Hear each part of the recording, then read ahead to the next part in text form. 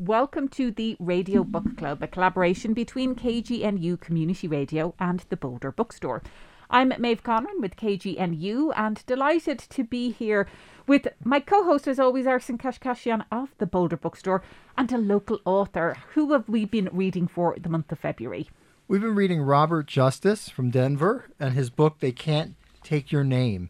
It's a really great book. It's into a lot of issues that we can talk about, wrongful convictions, kind of race in Denver. There's all sorts of things to talk about in this book. I really enjoyed it. Well, we are delighted to have Robert join us. Welcome.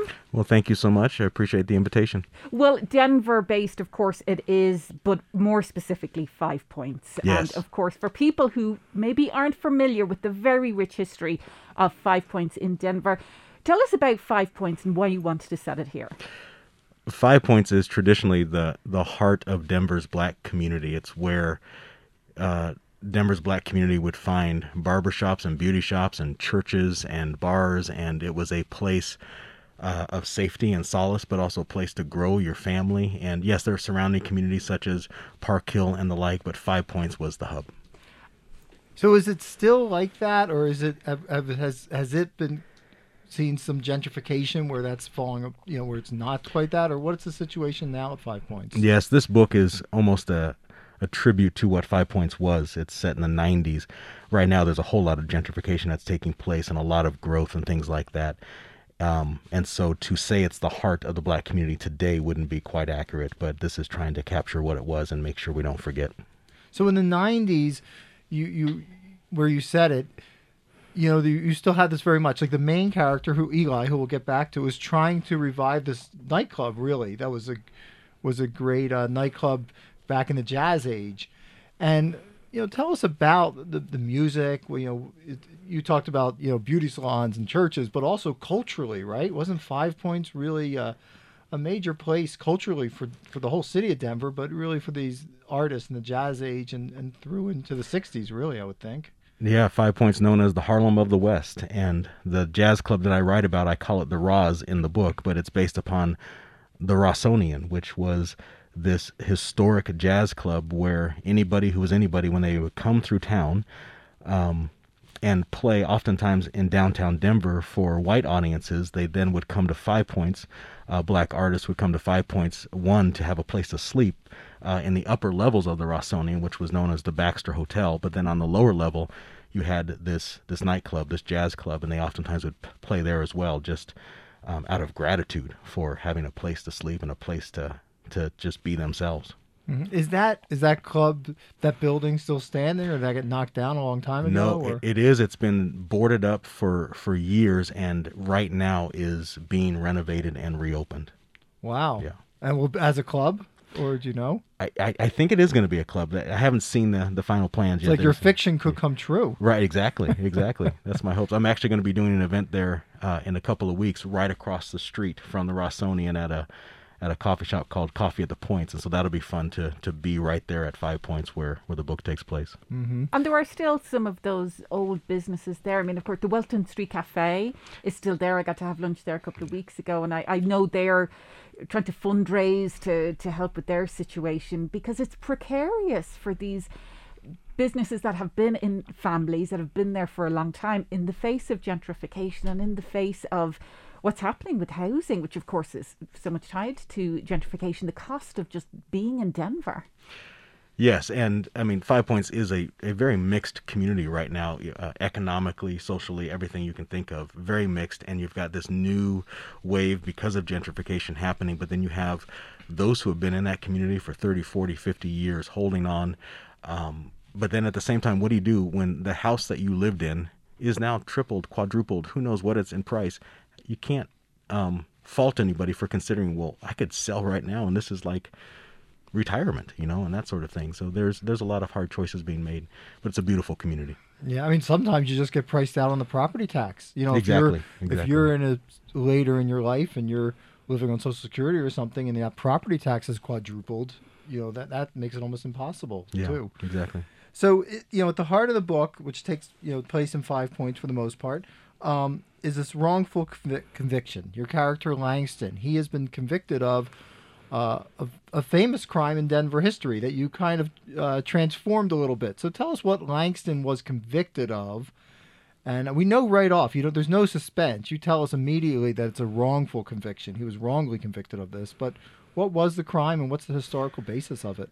Yes, most crime novels are about who did it, and when you have a wrongful conviction, it's about who didn't do it. And yeah, chapter 1, we have Langston Brown, who has been wrongfully convicted of the Mother's Day Massacre, which is loosely based upon a crime that happened in Denver known as the Father's Day Massacre, where there were these 4 security guards who were shot and lost their lives as a man made his way through and stole about $500,000. And it's one of Denver's unsolved crimes. There was a very public trial where a former police officer was found not guilty, but to this day no one has been held accountable for that crime. And so I always thought, growing up in this city, because the way the trial went and how the ex-police officer was found not guilty, it always struck me, I thought, man, if a black person was going through the same thing, I just couldn't see that he would have been found not guilty. And so in my retelling of it, it's Langston who has been found guilty, and he didn't do it. Mm-hmm. So he had worked as a security guard, but he wasn't there that day. It was Mother's Day. He was with his wife. He was with his daughter, who's a prominent character in this book. So you would think he has an alibi, and there's really no witnesses. He's really convicted on completely circumstantial evidence. And so, it seems like we hear more and more of these cases, the innocent projects around the country. And, this is an issue that's come to the forefront over the last 10 years. Have you been interested in that for a long time? Or did this develop organically? Like, how did this become a novel of wrongful conviction? For all of my adult life, I have asked myself the question, what can I do when it comes to wrongful convictions? It's just something that has grabbed my heart. And there was even a time when I thought, should I go back to law school and just become a part of the movement that way? And that wasn't ultimately what I needed to do.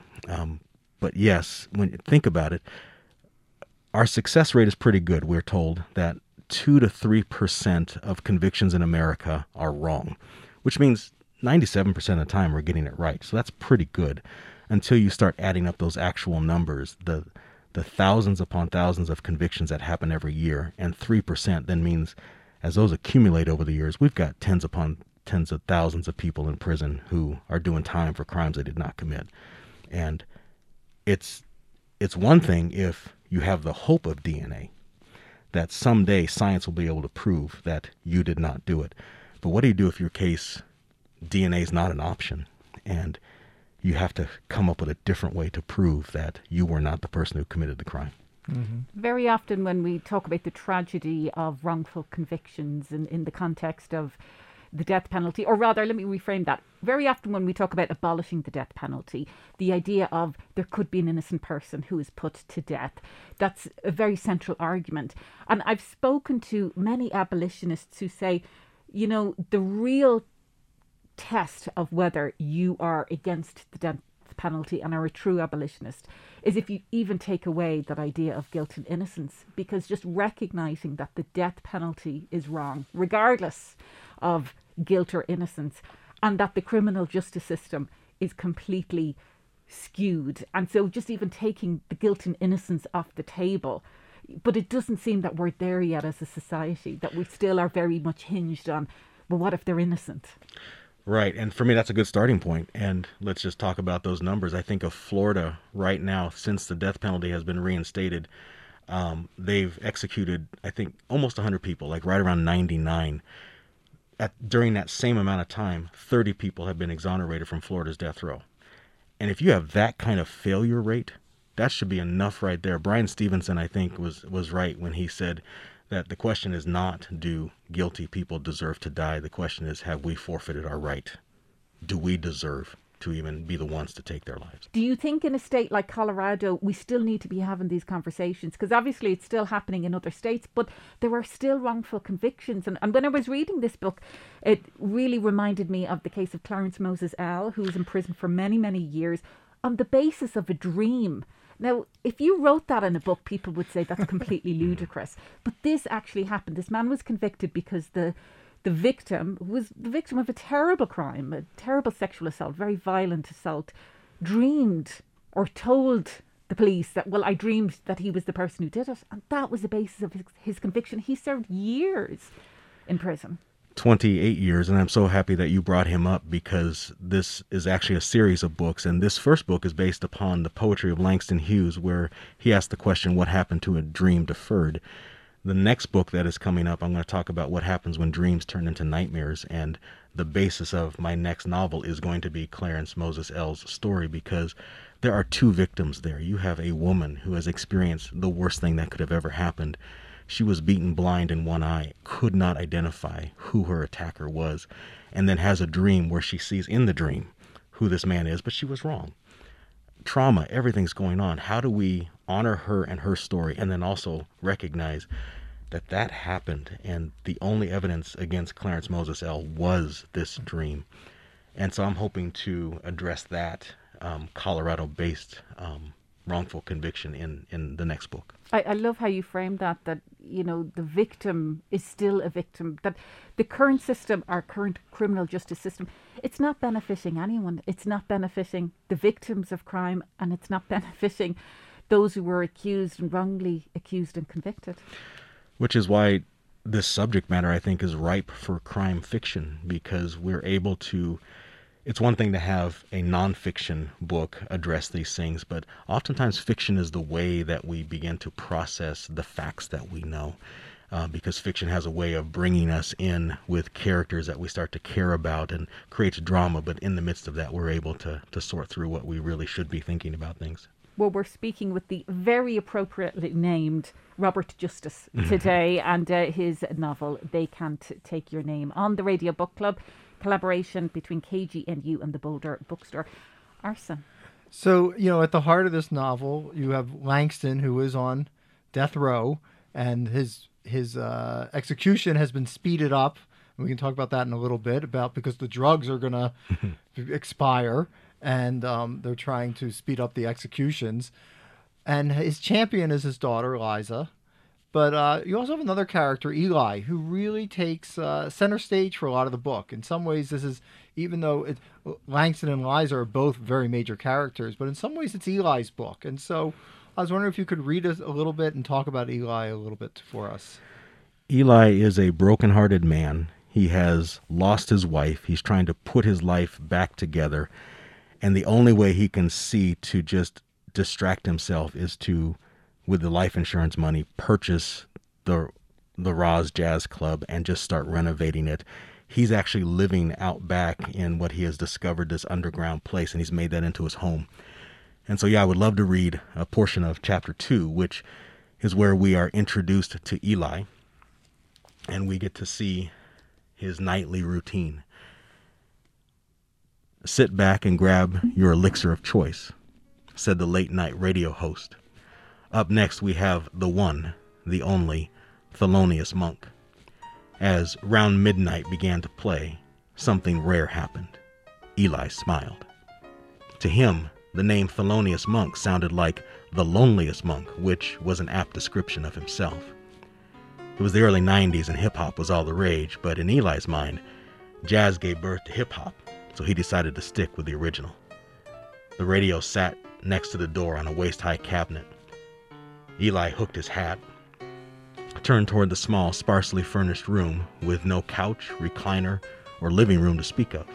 Just a kitchenette on the right, small dining table with 2 chairs on the left. "Special night, baby," Eli said, as he walked to the table, lit the single, half-burned candle.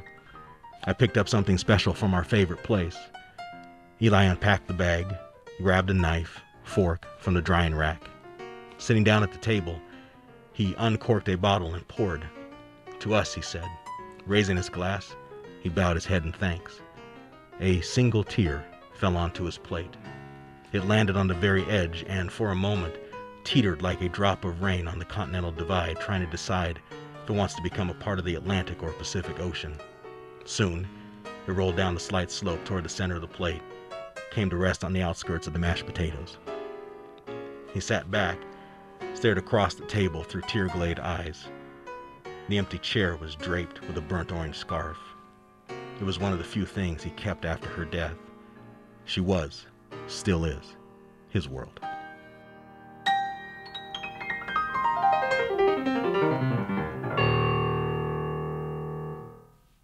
That's Robert Justice reading from his novel, They Can't Take Your Name.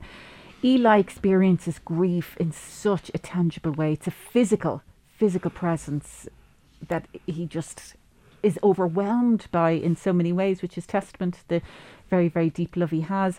He also has a very physical connection to 5 Points. And what I mean that is that when you describe in the book, when he leaves, he goes beyond the environs of 5 Points. He's almost, I don't want to describe it as a panic attack, but he feels physically that he's away from this safe space that he has, that he feels very centered when he's in 5 Points, and particularly, this bunker he's nearly created, in the building that he's restoring. So, talk a little bit about that his physical connection to 5 Points. He experiences emotion in a very physical way.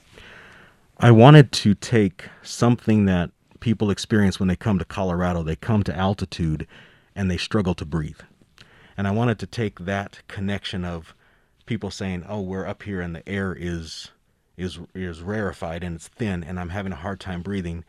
And I wanted to use that experience that we have here, but then apply it culturally. I've lived my whole life here in Colorado. I grew up in Denver. And there were times when I lived in the foothills and wonderful people and great places, but I found myself as the other and no one around me looking like me. And it was almost as if culturally I could not breathe.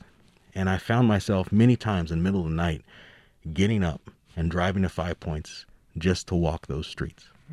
And so Eli has that part of me where when he gets to 5 Points, he feels like he's safe culturally. And then he has to gear himself up for when he then leaves the confines of that place that used to be, think about it as confines because of redlining and everything. 5 Points and those surrounding communities is where blacks had to live. And then once things start to open up and anybody could live anywhere, he found out that yes, he could live anywhere, but now he wants to get back to the place that makes him feel safe. You talk about, feeling safe and culturally being, a black person in Colorado. Often you can find yourself as surrounded by people who are not black. And that permeates this novel in a way, a very powerful way, I think. And Eli talks about, from a priest that he was raised by, the children of Europe and the children of Africa. And I thought that construction was very interesting and quite illuminating. And so tell us about Eli's thinking on it, because he does consciously think. It's not just a subconscious thing, where he leaves 5 Points and he feels it. He's very conscious about the role that race has played in his life. And I think that's why he's, there's many reasons, but that's one of the reasons he's willing to get involved in Langston's plight. Yeah, and Eli has learned race from two places, or two people. He learned from a black priest who then gets murdered early on in the book. We discovered that he was murdered in Eli's childhood, but he also learns race from a white nun. And so he has these two different sources of what is race as he's then trying to develop, I'm a black man in Colorado. I liked using children of Europe and children of Africa as just a different way to talk about this thing that is everywhere we go, that somehow it captures that we are the offspring of that which has gone before us, that which came before us, and those who made decisions before us. And if we are non-native people, native people are the only ones who are children of this land, where we are. But then everyone else is a child of another continent, whether we came here by force or by choice. And so I wanted to use that language as just a way to reframe what we have reduced to skin color. And there's how you frame the relationship between the two. There's a scene that's Eli speaking with that nun, because there is a couple of different times we flash back to Eli when he's younger, when, the priest is alive. But in the modern times, in the contemporary times, he's speaking with the nun, and he asks, "Do they see us?" You know, she's a white woman, so she's a child of Europe or part of the children of Europe. And they have this conversation about visibility. Do they even see us, our humanity? And you're wearing this incredible T-shirt, Yes. the cover of the novel Invisible Man. And that was such a theme that jumped out at me as well. The idea of the invisibility and that of Black people in our society. And this actually runs through in a very concrete way, whether people see one Black person, they can't differentiate that with another Black person. That plays out in the trial, actually, of Langston. But it gets to a deeper sense when Eli's having that conversation with the nun. Do they see us? Do the children of Europe see the children of Africa? Ralph Ellison's Invisible Man is my favorite novel of all time. One, the writing is beyond belief. He has a way of, there's this one scene where he describes a sweet potato in a way that causes your mouth to water. The way he is so vivid. But he, along with many others, create this archetype in Black literature of invisibility that just shows up everywhere. And I just wanted to keep pulling on that archetype of invisibility and invisible people. But then as it gets tied to wrongful conviction, that when you look at the reasons why people are wrongfully convicted, oftentimes it's because of misidentification with an eyewitness, and misidentification increases exponentially if it's a cross-racial identification. It's as if we don't spend enough time with each other that we really can't see each other. And so then when you add the anxiety and the pressure of having to identify somebody in a crisis moment, we can't even make out a face. And so I was just trying to bring all of that, but then ultimately it comes down to wrongful convictions. Absolutely. And we're seeing this play out even in AI, artificial intelligence, that has been shown to have an absolute racial bias. And so much technology, and even like security related technology, you know, facial scans and various different things, has been proven to have very deep systemic racial bias as well. Yeah, our AI is as good as we are. Yeah. Or as bad. Yeah. Well, we did an Yeah. interview a couple of years ago on a book about AI, and that's 100% true. It's what if you're inputting, if the racist culture is creating AI, then it's going to be racist AI. There's no way around it. Yeah. You know, I was struck by talking about this invisibility. You know, it's very painful for Eli in this conversation with the nun. You know, whether you see us at all, but towards the end, I don't want to give away anything, but towards the end, he uses that invisibility to his advantage. Okay, if I'm invisible, then it allows me to kind of do this audacious thing and get away with it. And I thought that was interesting how you turn the whole idea on its head and became an advantage rather than a disadvantage, at least in that one particular moment. Yeah, at some level, it's Spider-Man gets bit by a spider and now he has a superpower. And I was trying to bring that out, that maybe this curse, this thing that we're all cursed with, it's just part of our society, that perhaps maybe there was some positive thing that could come out of it. And so that's what that was about towards the end of the book. There's a lot in here about efforts at a local university around exoneration. And this is actually playing out around Innocent Project. I mean, how big is that effort? Is it really making inroads? And what's happening here in Colorado? The movement is growing and growing and growing, has been for the last 30 years. For me, the writing of this specific novel, I wanted to shine a light on the good work that's happening with the Corey Wise Innocence Project here at CU Boulder, and under the leadership of Anne-Marie Moyes and her whole team, doing such good work, saying, let's make sure that Colorado is a place that we are taking a good hard look at the cases. And they are doing something very unique. Most innocence projects are focused on what can DNA do. And the Corey Wise Innocence Project is wading into that territory of cases in Colorado where there's no DNA. And so for me, this is a personal passion project where half of my advance has already gone, and as much of the royalties I can going forward from this book are going to be going to the Corey Wise Innocence Project. For me, I'm calling it Read a Book, Right or Wrong. For anybody who reads this book, you are participating in righting wrongs with the Corey Wise Innocence Project. It's just beautiful work that's happening. What's been your connection with people like Corey Wise, with other people who have been wrongly convicted? I mean, have you through your work and your research for this, have you met people? Have you met their family members? How, I want to talk about the impact of what this is like, not just on the person themselves, but on the family, the children, the community, and then of course the victims who are not getting justice because the actual perpetrator is not held to account. That's right. For every wrongful conviction, there's somebody walking around that is not being held accountable for that.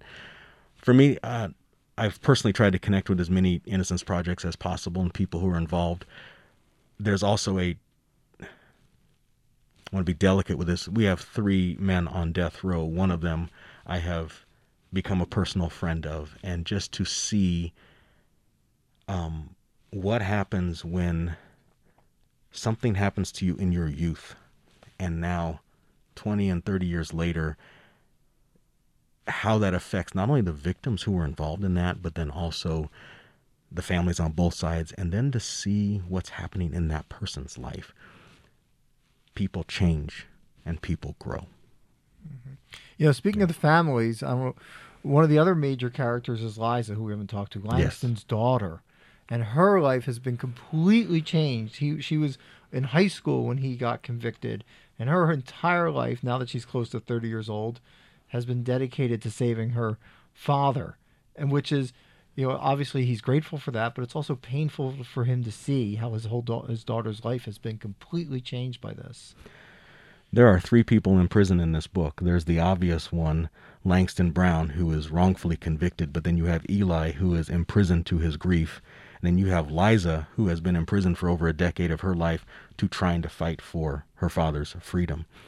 And what is she going to do when that fight finally is over? And so she is imprisoned to trying to help the world see that her daddy did not do this, and it has consumed her.